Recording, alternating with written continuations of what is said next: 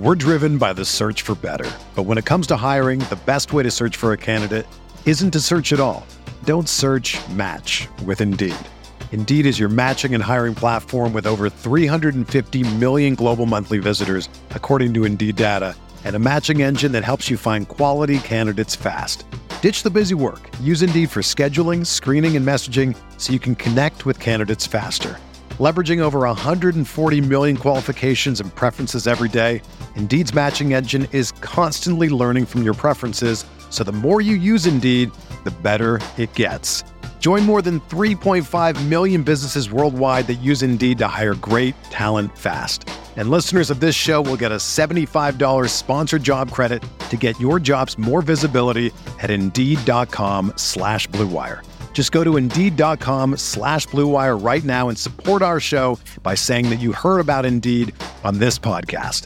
That's Indeed.com/Blue Wire. Terms and conditions apply. Need to hire? You need Indeed. I'm Alex Rodriguez. And I'm Jason Kelly. From Bloomberg, this is The Deal. Each week, you'll hear us in conversation with business icons. This show will explore deal-making across sports, media, and entertainment. That is a harsh lesson in business. Sports is not as simple as bringing a bunch of big names together. I didn't want to do another stomp you out speech. It opened up so many more doors. The show is called The Deal. Listen to The Deal. Listen to The Deal on Spotify.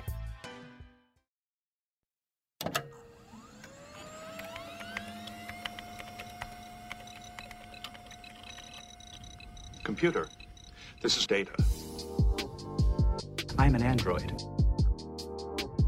I'm a... Rangers League basketball? I was processing all of the information. Processing.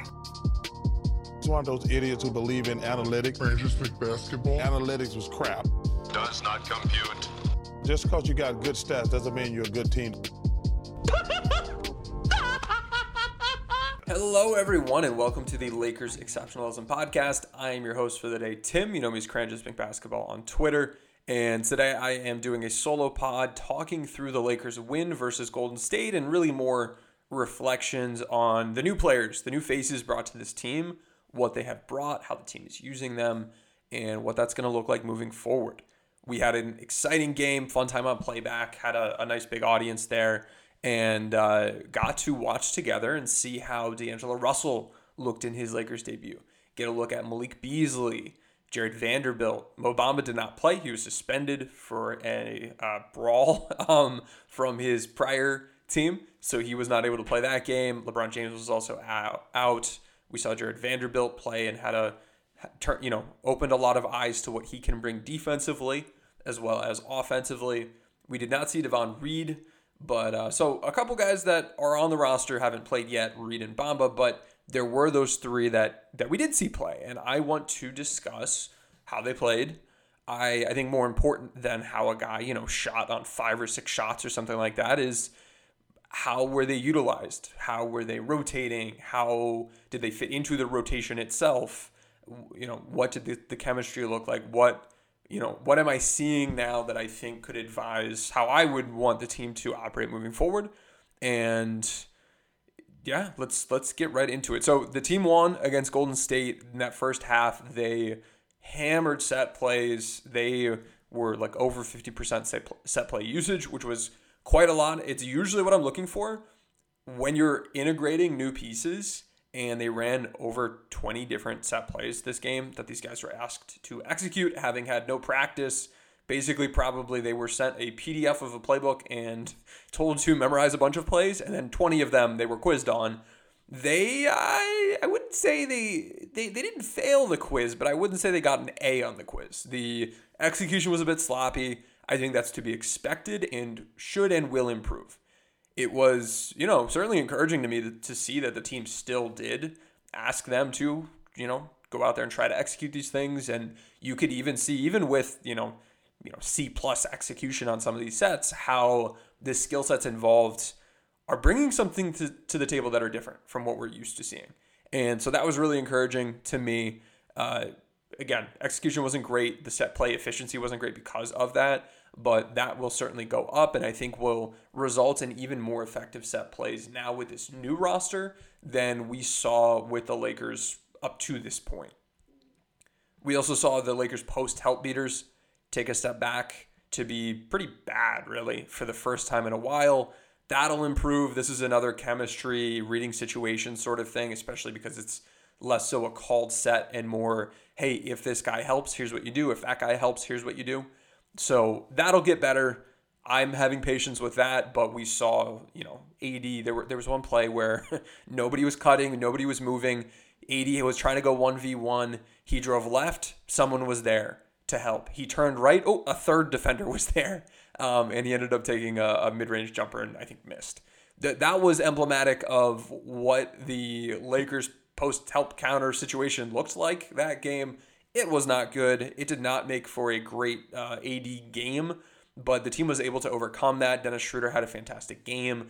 The team got a good game from Rui Hachimura scoring-wise, and a number of guys stepped up. It is really eye-opening watching a team that has much more balance and can be so much more multifaceted and has a much lower percentage of its minutes coming from players who are on minimum contracts, really. This is a team full of basketball players on real contracts, and you also don't have that very negative in certain ways, max contract type guy in this group now as well. So I'd say it's more aesthetically pleasing to watch this group once they up the execution. I certainly think they'll be a much more effective group offensively. And then defensively, I was even more impressed. And before I even get to the players, I want to shout out the coaching staff. For much of the season, we've seen pretty vanilla stuff. We've seen, they're only willing to go certain directions with coverages. And that's one part of defense. The other part of defense is, the other big part I'd say, is what are you doing when it comes to tactics? We can be a drop coverage team, but then decide to play post-ups a certain way or decide to send different types of help against an isolation. Things like that. The topic of our most recent X's and O's session in the Discord was, sending help and attacking help. There's so many different ways to do it, pre-catch, post-catch, from different directions until different points in time. And we've seen this Lakers team not really engage in as much of that with post-ups, isolations, off-screen stuff. It's pretty much just been defense and defensive scheme is how do we defend pick and rolls? And what are some general rotation principles? And we really got to see the team come up with a coherent plan against Golden State, against the number one cutting team in the NBA from a frequency standpoint, against the number one off-screen shooting team in the NBA, flare screens, pin downs, all that good stuff. This is a team that does that stuff a lot, and they do it very, very well. And the Lakers came up with a strategy. Yes, Steph was out. The Lakers were missing LeBron. Guys would get injured. But despite that, we've seen this Golden State team with the guys they have be able to execute very well and be very effective running off of pin downs on flare screens with their Klay Thompson, Jordan Poole. They've got guys. They still have guys. At the end of the day, the final score will be worse probably for them without Steph, but let's not, act like Klay Thompson forgets how to run off a pin down screen when Steph Curry's not on the court. The Lakers implemented a strategy with top blocking specific players that they cared about defending that way. Others, they didn't care. But for Jordan Poole, Klay Thompson, they did not let them, to the best of their abilities, they did not let those shooters run off of off-ball screens to be able to catch and shoot or be able to catch, see that they're being defended by two players and then hit a cutter on a dump off. They did not let the team hit their screeners, screening for that shooter, and then, we drew two and then they cut and then the original passer passes to them, even if the off-screen shooter didn't get the ball. None of that was able to work for Golden State. We're driven by the search for better. But when it comes to hiring, the best way to search for a candidate isn't to search at all. Don't search, match with Indeed. Indeed is your matching and hiring platform with over 350 million global monthly visitors, according to Indeed data, and a matching engine that helps you find quality candidates fast. Ditch the busy work. Use Indeed for scheduling, screening, and messaging so you can connect with candidates faster. Leveraging over 140 million qualifications and preferences every day, Indeed's matching engine is constantly learning from your preferences, So the more you use Indeed, the better it gets. Join more than 3.5 million businesses worldwide that use Indeed to hire great talent fast. And listeners of this show will get a $75 sponsored job credit to get your jobs more visibility at Indeed.com/Blue Wire. Just go to Indeed.com/Blue Wire right now and support our show by saying that you heard about Indeed on this podcast. That's Indeed.com/Blue Wire. Terms and conditions apply. Need to hire? You need Indeed. So what I'm meaning to say is the bread and butter of this Golden State team was taken away. And the way that the Lakers did it was by top locking those off-screen shooters, meaning so usually you stay, when you're playing defense, in between your man and the basket. And that will make it so you are less likely to concede a player cutting to the rim and getting a pass. If they're running away from the rim, you are, behind them. And it's much more likely they're able to run off of a screen towards the top of the key, catch the ball and shoot, or catch and drive, or whatever it happens to be. What the Lakers are doing with their top blocking is you, instead of staying between your man and the basket, you pretty much stand between your man and half court. And you get right up into him, and basically you're in his way if he's trying to run off of those screens from like the corner up the wing, or from under the rim up to the top of the key. You are in the way, and that disrupts the timing, and it makes it much more difficult for teams to run those guys off of those screens and be able to actually even catch the ball, let alone in a situation where they have an advantage with the player trailing them and unable to recover in time to contest a shot. So that is what the Lakers did by taking away. That's what the Lakers did to take away those off-screen looks. But then that makes the defense vulnerable. And what it makes them vulnerable to is because of that new positioning, you're no longer in between your man and the basket, making it much easier for the Warriors to cut with those players, cut to the rim, pass, get buckets. That's what the Warriors want to do whenever a team is top blocking. And they'll run specific set plays that clear out the paint the best they can so that those players can't top block. And it's really challenging to help from the weak side in time to make this work defensively, and you don't want to get a defensive 3 seconds. So all of that is what generally hurts defenses when they try to top block against this Warriors team. So what the Lakers did was, rather than just top blocking and that's it, they top blocked, and then they also were sagging off of men who were non-shooters or who they didn't worry about shooting. They were all D and F 3-point shot making players. So Draymond Green, JaMychal Green, Kuminga, those are the 3 guys I noticed specifically. The Lakers, they'd stick Jared Vanderbilt or Anthony Davis on them and sag off of them real far, often when they have the ball in their hands. And when an offensive player has the ball in their hands, I called this out on our playback stream, you can't get called for defensive 3 seconds when your man has the ball. So your guy can be standing at the top of the key all day long, and you can stand under the rim all day long, and it's not a violation on the defense as long as that guy has the ball in his hands. And so the Lakers did this strategically, and with the top blocking, they were taking away the off-screen looks. With AD or Vanderbilt sagging towards the rim, they were taking away the cuts that were attempting to beat the top blocking. And this resulted in the Warriors taking longer to get into their offense.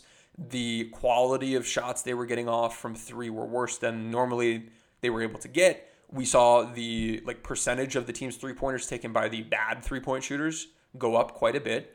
You have to go back. There are not too many games this season overall that you saw 10 total 3-pointers or more taken by both of the Greens and Kuminga. You just don't see that. That's not what this team wants, and the Lakers made the Warriors play a brand of basketball they don't like to play. It worked really well, and they cut what is usually a solid 40 points a game or so from the Warriors in those 2 areas down to, I think it was 19 points. So they basically cut the output in half and did enough that they were able to win the ball game. So that's defensively what I saw from the team that worked so well against Golden State. I've posted some videos about this on Twitter right after the game that night. And on that end of the court, the new acquisitions for the team, they played really well. D'Lo was chasing around screens decently. He's not very good at that, but he rotated really well off ball. Vanderbilt was one of the guys that the Lakers used to sag off and defend the rim, and he did a very good job with that. There were a number of plays he took away a cut, and either they didn't get past to or they did get past to and were in no man's land and he contested or blocked their shot. And Beasley, I think, did a pretty good job as well defensively. And neither he or D'Lo were particularly good defensive players, but I thought the two of them did a good enough job that game. And within the defensive game plan, we saw the team really, really make this Warriors team struggle. And if you just look at the box score and say, oh, well, if those shots would have went in, they would have done better. Yeah, sure. But a lot of those shots were going to worse shooters. And that's what that's the challenge you create with a defense like this. So from a defensive game planning standpoint, I loved what the coaching staff did. I think this was their best defensive game plan of the season. You have to give them credit for that. And we saw the new players step up and fill in and be part of that cohesive group. We did not see them totally confused, running around, having no idea what's going on. And I think that's a good sign. So I'm going to take a quick break. When we get back, we are going to talk individual players, talk offense, talk usage, and really dig into what these new guys bring to the table for Los Angeles.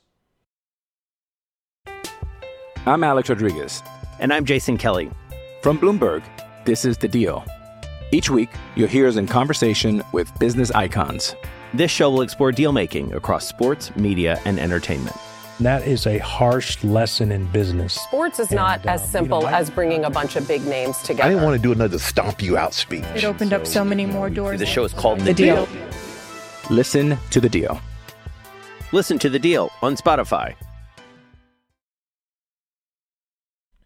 All right, so let's next talk about the three new players that we saw integrated into the roster and how they were utilized, offensively, defensively, whatnot. D'Lo on offense was a primary ball handler. He was often playing alongside Dennis Schroeder, but was usually the one initiating the offense. He defensively was, I think, more in a chaser role, not necessarily at the point of attack. He was, as an off-ball guard, able to use more of his rotational abilities. Was not particularly good defending on ball, around screens, on ball or off ball, but his strength defensively is in his communication and his ability to rotate. He does a pretty good job there. Offensively, he showed his spacing value. I think that was evident. His pick and roll game was okay. I think figuring out the chemistry of the angles and the timing will be important. He did a pretty good job operating within sets for someone who was brand new to the offense. And I think, we saw some of the value. I think we're going to see more of it over time as he really figures out, okay, here's how AD likes to get his passes on the roll. Here's what to expect with these off-ball players moving around, things like that. So a good start, could have been better, certainly could have been much worse. Good introduction to D'Lo, and he had some clutch shots, some clutch decision-making. He was able to get to the rim fairly well. He was hitting from the perimeter a bit. And I thought he added value. So it was good to see him back. It's really nice to see one of those, baby Lakers back on the team in his full form. And so that was absolutely a pleasure to watch for a number of reasons. The next guy I want to talk about, Malik Beasley. He's an off-screen shooter. He is more of a movement guy, more of an off-screen shooter than Lonnie Walker, Austin Reeves, Pat Beverly, Dennis Schroeder, Russell Westbrook, any of these guys that the Lakers have been using in similar situations. Troy Brown, Matt Ryan was that one guy, and he didn't stick around with the team for a number of reasons, but Beasley is that kind of player. And we haven't seen the Lakers offense make the best use of this type of guy in quite a while, nor have they had this caliber of guy. Malik Beasley, for a number of seasons, has been used this way, and he's been pretty darn good at it. I was able to get my hand on some second spectrum data, and prior to joining the Lakers, so every game this season but that one game, he had taken more movement threes than stationary threes this season. He is a guy that's often sprinting into his shots, or at the very least, jogging into shots, and he's been good. His effectiveness sprinting off of, movement left to right isn't quite up there with the Buddy Hields, the Davis Bertans, the Steph Currys of the NBA, etc. But his usage sure has been. And he's been very effective as a relocating guy. Think, off of exit screens, or just like drive, kick out, sprint to the corner, take the shot. He's got a good bit of balance, and he's able to navigate the floor well, and his passing plays off of that scoring gravity. And even though he went 0 for 6 from 3, we immediately saw the defenses need to defend him differently than we've seen them defend anyone else all year long. We were seeing shows on his off-screen looks. So rather than the defense just having his man trail behind him and try to recover, they had the screener's man step out and take away the immediate three. Sometimes they switched, sometimes they didn't switch. There needs to be some stuff cleaned up with Vanderbilt with rolls, but Beasley did a pretty good job operating off of those situations. The defense took away the immediate shot, and that means that there will be opportunities to hit rollers, and the team didn't do a very good job doing that. That hasn't really been something the Lakers have needed to do this year. So now they've got one of those guys, and they got to figure this stuff out, but he's, I think, certainly equipped to do so, and we are going to see some game sometime soon where he goes like 6 for 8 from 3 or something bananas like that and wins the Lakers a game. So the usage was what I was hoping to see. His effectiveness it should be much higher in these looks than anything else the Lakers have seen. And I'm really excited to see him running off of like a staggered screen from like Jared Vanderbilt and I don't know, Austin Reeves on the weak side, while strong side, LeBron and AD, are running a ball screen or a handoff or something like that. He's going to have tremendous gravity, and it's going to rejuvenate the sets the Lakers had a lot of success with earlier in the year, where they had decoy action that helped defense's attention away from LeBron and AD, so that their two-man game was 2v2 instead of 2v3 or 2v4. Over time, that has decayed a bit as defenses have realized, they're never going to the staggered screen, because even when they do, Lonnie Walker's not taking the shot. He's going to need to collect himself and then take the shot, or take a couple dribbles in and then take a shot. And we'd rather just... It's not that he can't hit that. It's just that we would rather send the extra help on LeBron and AD and deal with the consequences.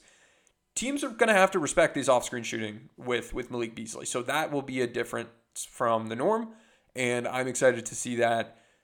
Next, let's move to Jared Vanderbilt. He, defensively this year, has been used as more of like a mobile big 5-man, and that's not the best way to use him. There's a reason his defensive impact is way lower than it's been the prior 2 seasons, where he was a point of attack guy and then a wing stopper. With this team, we immediately saw the team use him more as a 3-4 defensively. He's going to get plenty of helper minutes. When teams have a scoring wing, he's going to get wing stopper minutes, hopefully. And I think there should be matchups where he gets point of attack minutes defensively. Offensively, he is a roller. He is a cutter. He is a screener. He is not a particularly good spacer. We saw him, and I logged the plays. He occasionally was spacing. 50% of the time, he was out there standing on the wing or the corner, usually the right corner. Defenses just left him alone. And I'm not talking like, they're leaving him alone, but it's really just, normal rotation shell defense. No, they were leaving him alone. And so that is concerning. That's the downside, and that's part of why his impact wasn't what it could have been potentially. We did see some of those things that, there's a reason his offensive impact isn't very high this year, or really never has been. But then there were plays where he was effectively able to cut from the perimeter, get offensive rebounds, or out of the dunker spot. He only had like 1 pin-in flare out of 8 dunker spot trips. So I think he could do that a bit more, be more impactful that way. It's tricky having him in the dunker spot as someone that the defense will have a big man on defensively, because you keep a rim protector next to the rim. If you have like a Russell Westbrook, not guarded, if in the games he's not guarded by a center, and you've got a point guard there in that rim protection spot, that can be an advantage for the offense. But when there's a center guarding him, it's not as advantageous. So he needs to be more active with those pin-in flare screens. But as a roll man, he was pretty solid. His short roll is very good. He had that excellent bounce pass to Wendy Gabriel cutting for a nice 2 points. He had a short roll that wasn't so good. There were a number of occasions he didn't get the ball at all, but that short roll passing, it pops in the data. It's something he can do well, and I think it'll be an asset to this Lakers team moving forward. There were also times where the short roll wasn't really the move for him based on the coverage the defense was running, and he just kind of screened and turned around and didn't really present himself as a good roll option. He was out of the ball handler's view, or just wasn't cutting to the rim, or should have short rolled but long rolled, or vice versa. He's got to clean that up a little bit, but he's certainly solid in those situations. He's been a very effective putback guy, very effective roll man, both as a passer and a scorer. His dump-off game has been average, below average, which is why I'm not a huge fan of him in the dunker spot as just like a fix of everything. But as long as he's screening, cutting, using that passing ability, setting pin and flare screens, setting staggered screens, as long as he's active, it's going to be good for the offense. His defense was great. His rotating was great. His on-ball defense was great. He was a defensive playmaker, just fantastic. Anticipation, instincts, length, it was all over the place. And he turned defense to offense on a number of occasions and was the ball handler in transition on a number of occasions. But we saw the spacing limitations. I think there was a reason he didn't close, and there might be a reason he doesn't close moving forward. And we're going to take another quick break, and I will get right to that. But why I'm also hopeful that the Lakers will be able to figure that out. He will be a starting and closing lineup player potentially for this team. We'll be right back. When you need mealtime inspiration, it's worth shopping Kroger, where you'll find over 30,000 mouth-watering choices that excite your inner foodie. And no matter what tasty choice you make, you'll enjoy our everyday low prices, plus extra ways to save, like digital coupons worth over $600 each week. You can also save up to $1 off per gallon at the pump with fuel points. More savings and more inspiring flavors make shopping Kroger worth it every time. Kroger, fresh for everyone. Fuel restrictions apply. All right, and we are back. So, Jared Vanderbilt, can he close games? Is going to be it's a question I've already seen asked. It's a question I'm asking myself. And he can close games. And he's been someone that hasn't been a high-minute guy in his career. And you can see why. He has limitations, but then also a lot of what he brings has to do with high energy. And can he fly around, make every defensive rotation, stick with guys on ball and be harassing and do all these great things, running full speed all the time and double his minutes? Can he go from, 18, 20 a game to 30 a game, 35 a game? I don't know. That's something I'm sure the Lakers will try to figure out, but his spacing is a limitation, and it's a limitation more or less so based on who he's playing with. If there are 3 non-shooters out there, that's a problem. If he's the only non-shooter, not really a problem. If there are 2 out there, it can be manageable, but the offensive scheme needs to be on its game. We've seen way too many games with Russ or other players, and he's not Russell Westbrook. He's not some of these other guys. But I think that the principles stay the same. If you have non-shooters out there, like let's say you have 2 of them, and you want to have like a LeBron James D'Lo pick and roll, that could be really neat. D'Lo inverted ball screen for LeBron, or LeBron screening for Russell. That could be a lot of fun. But then if you also have AD in the dunker spot and Vanderbilt on the perimeter, the defense is going to be able to rotate over and defend the rim. And it's going to be hard to expose them for doing so. So if you have 2 of those guys, they need to be doing something to engage their defenders. One of them could be the roll man. But that just, that prevents you from having those Russell LeBron actions or LeBron Beasley actions or whatever it happens to be. The Reeves LeBron action. Like, you can't have any of that unless you actively have the other 2 non-shooters setting like a staggered screen or something. If you can stick one of them in the dunker spot and the other one as a roller, and it can work, but it's tricky. It's tough. It makes it more difficult. It's much more difficult than if you had a guy spacing out in the corner. That could draw the defense's attention. And so what I'm thinking short term, until the Lakers are really able to get things cooking from a scheme standpoint, they will take a step back. They have taken a step back integrating new pieces. So I don't expect them to suddenly click into place tonight or next game. Down the road, maybe, and that makes it easier to do this. But short term, as long as they're still not doing a good job with like help beaters because they're bringing in new guys, or the set play calling isn't as frequent potentially because they're bringing in new guys, that creates a worse environment for Jared Vanderbilt to be impactful. I want him to play 20 or more minutes a game. I could see him playing 25 minutes a game. 30, I don't know. That's tough. But if he plays, we'll say he's going to play 20 minutes a game.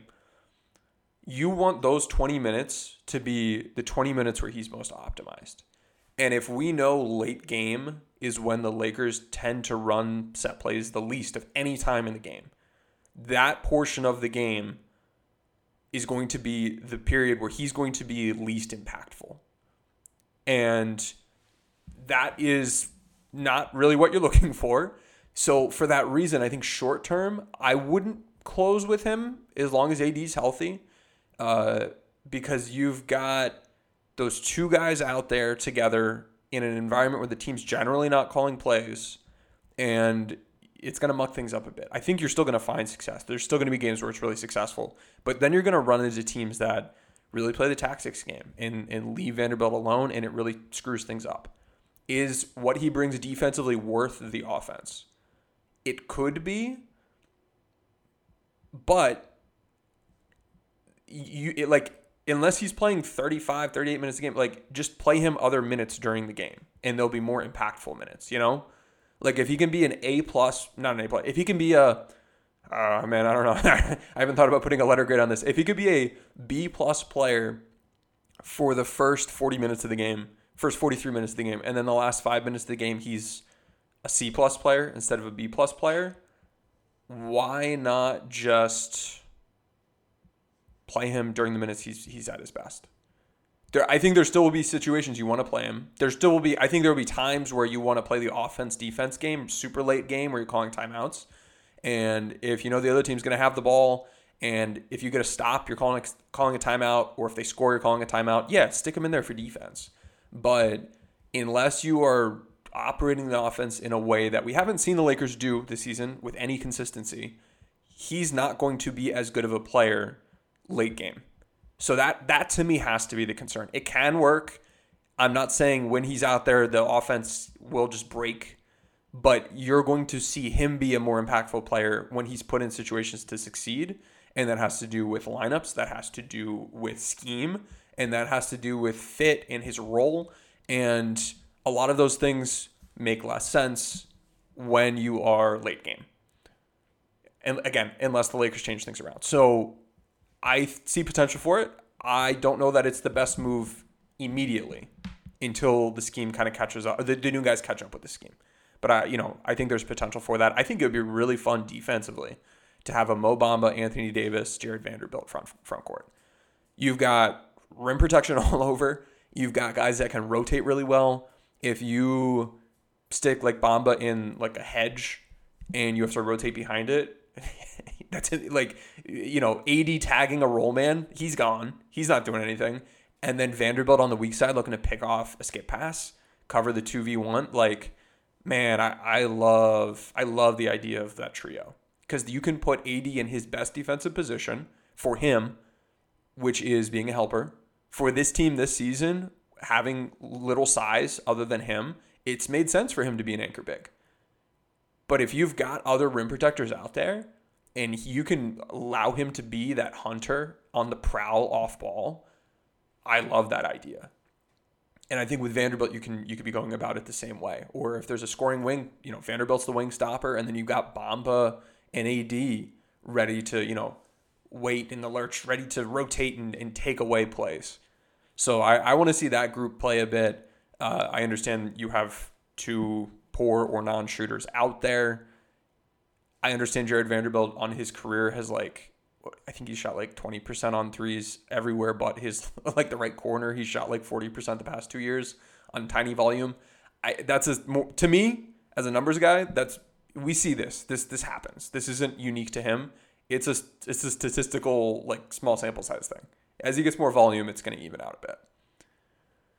So I'm still very excited for Vanderbilt. He needs to be used well defensively, which so far so good. Offensively, he's vulnerable to being kind of schemed, and it just puts the onus on the Lakers offense to be doing the right things and playing him smartly.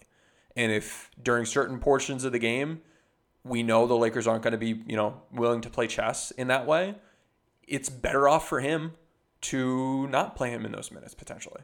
So that's my perspective. It's nuanced. I'm sure this will be misconstrued. I'm sure I'm going to tweet something with, 200, how many characters? 70 characters, whatever, 280, and it's not going to have the full nuance. But these are my thoughts here. And I would love the Lakers offense to get to a point where it's a no-brainer, stick this guy in there. All right, next player, Devon Reed. Solid season last year. This year, he's not played all that well. He's only played 300 minutes. This is worth a dart throw because last year he had some solid scoring data offensively, was an efficient off-ball player, and was, I think, B or B+ defensive impact in a wing stopper role. That's someone you want to throw a dart at. So isn't currently in the rotation. Not sure he will break into the rotation, but is definitely someone I like to have in the building and is worth a deep bench spot to potentially develop and get something out of. So that's a look at what the Lakers have had so far. Rotationally, I really want to see how it looks with Bamba and LeBron back. But in that first game, we saw the Lakers stagger Vanderbilt and Anthony Davis a bit, which I think makes sense. Stagger the non-shooters. They're going to have overlap, but there's, you'd rather have one of them on court at all times than the duo together a bunch and then minutes with neither of them. So I like that idea, stagger the non-shooters. We saw the Lakers start Schroeder and D'Lo together. Not a huge fan of that. I like the idea of staggering Schroeder and Reeves as point of attack defenders. And, then playing Reeves with D'Lo, Schroeder with Beasley. Spread the playmaking out a bit. I believe in Point Reeves. I'm just surprised that the team's willing to throw him out there in those situations when they've shown that they trust Schroeder to do that a bit more. The minutes worked out pretty well last night in the game, or 2 nights ago in the game, but I wouldn't be surprised to see them, switch up how they do those pairings. So I'm excited. This is a good group. The Lakers brought in 4 guys I think will immediately contribute well. They're not minimum contract players. They will outproduce what the Lakers were getting from like Russell Westbrook and Thomas Bryant, and I guess Pat Beverly. So it is, it's a good step forward, and a lot of these guys are younger and can stick around for a bit long term, and I'm excited about that. This Lakers team with these trades, they were smart because, they basically got their Buddy Hield and Miles Turner light versions with Beasley and Bamba. You bring in a defensive, like Swiss Army knife with Jared Vanderbilt that has some offensive, like short roll passing game. And then you bring in a D'Angelo Russell who has the like pull-up three-point shooting ability that you have not had since D'Angelo Russell was on the team. So I'm a big fan of the skill sets brought in. They aren't just improvements. They're not just better than the guys that they're replacing, but they are better in specific ways that enable the offense to do things it hasn't been able to do. Same thing with the defense with Bamba and Vanderbilt. You now have a guy you can stick as a wing stopper, a point of attack defender. It's just like, what does the team have? Okay, that's how we're going to figure out our rotations for tonight. That's how we're going to figure out our matchups and our defensive roles. Because Vanderbilt, one day he could be a helper, one day he could be a wing stopper, one day he could be a point of attack defender, and he'll be great in all of them. And that's really helpful. We're going to see AD optimize better. We're going to see AD conserved better defensively so he can be more unleashed offensively. And with the Bamba AD pairing, we are now back to similar to the Gasol AD pairing where, oh wow, AD's at his best self offensively when he's able to have a spacing 5 out there with him. And that's what we've got with this duo. And then defensively, when they play together, AD can be in that helper role, which is how he's been best optimized throughout his career. So there's nuance to this. It's not just center all the time, power forward all the time. It's offensively the 5, defensively the 4 is how you make the most of Anthony Davis's skill sets. And I'm excited to see this team roll these guys out together.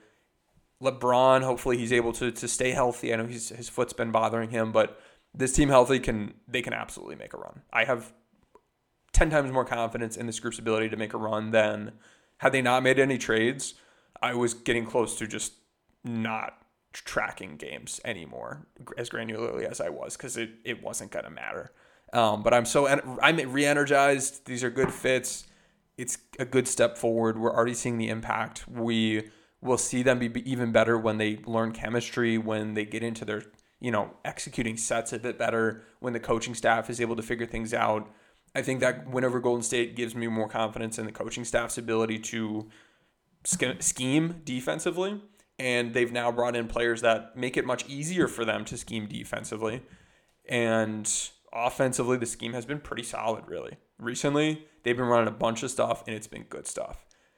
Taking a small step back, bringing in new players, but I think they're going to get right back to that. And if they can, watch out. This team is dangerous. This team is way more dangerous than it was going to be otherwise.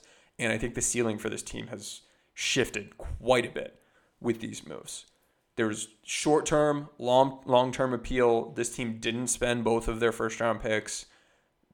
Just absolutely great moves. I'm very, very into this basketball team. They're fun again. The scheme's good on both ends. The rotations continue to be the one thing that I think we can be frustrated about. But again, more in inaccuracy ways rather than blunder kinds of ways. So hopefully they're able to sort out what works best. But 2 thumbs up to the front office. I don't know if this was Rob. I don't know if Joey and Jesse stepped in. I don't know if Kurt Rambis stepped in. I don't know. Whatever the collection was, however they ended up at these eventual trades, I know they were considering multiple options. I heard some trades that were on the table that didn't happen.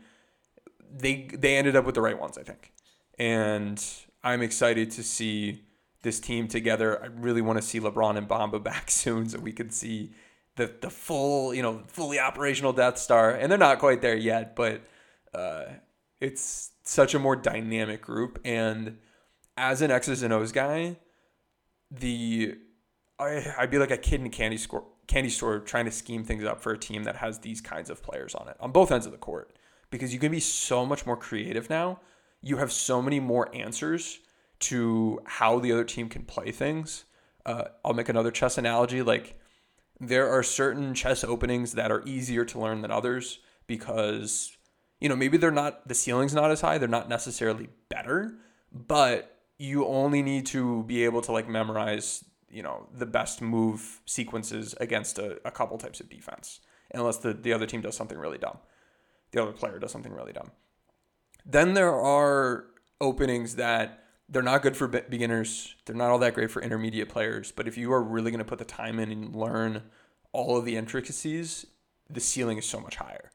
And this is a group now where I think if the coaching's there, you move to that good stuff. You dive into the deep end schematically with this group.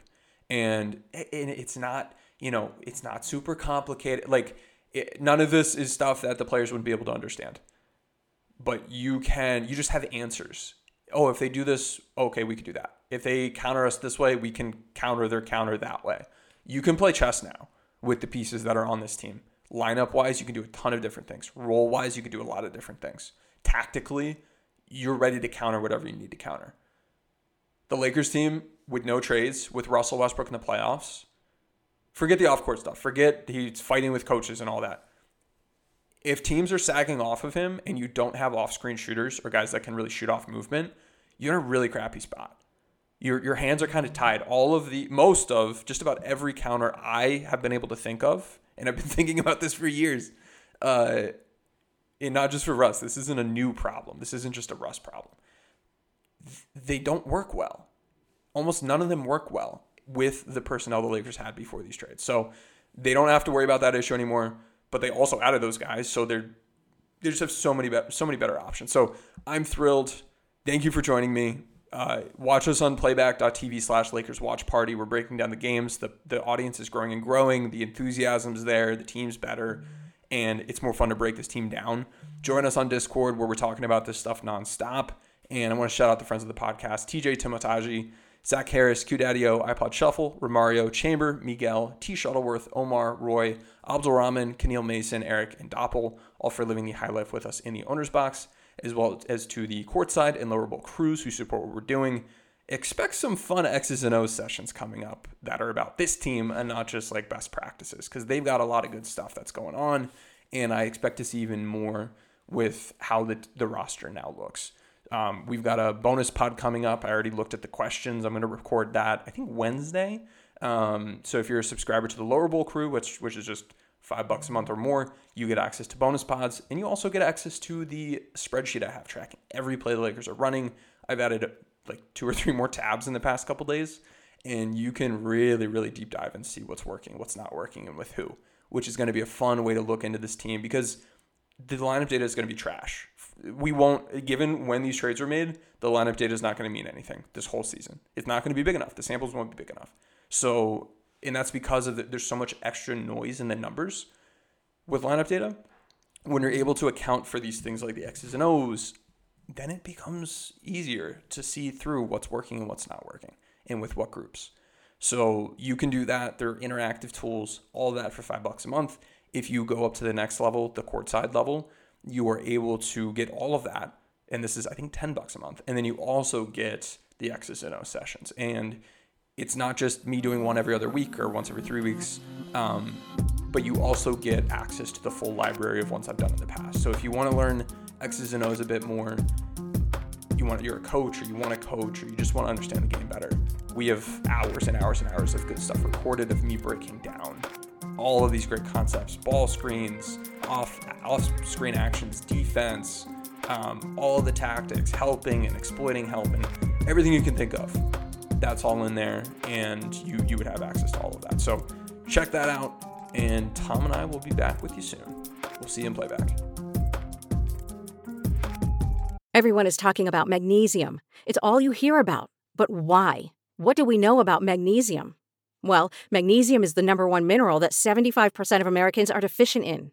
If you are a woman over 35, magnesium will help you rediscover balance, energy, and vitality. Magnesium supports more than 300 enzymatic reactions in your body, including those involved in hormonal balance. From functional medicine doctors to mental well-being and female hormone experts, we all know that magnesium is the one mineral to improve all aspects of well-being and health. But which one? Magnesium Breakthrough from Bioptimizers, the trusted choice recommended by leading experts with 7 best-absorbed forms of magnesium to ensure your body receives the support it needs for overall well-being. Go to bioptimizers.com/balance today and use code BALANCE10 for 10% off. Support your journey to wellness at bioptimizers.com/balance. Magnesium Breakthrough from Bioptimizers, your foundation to optimal health and vitality.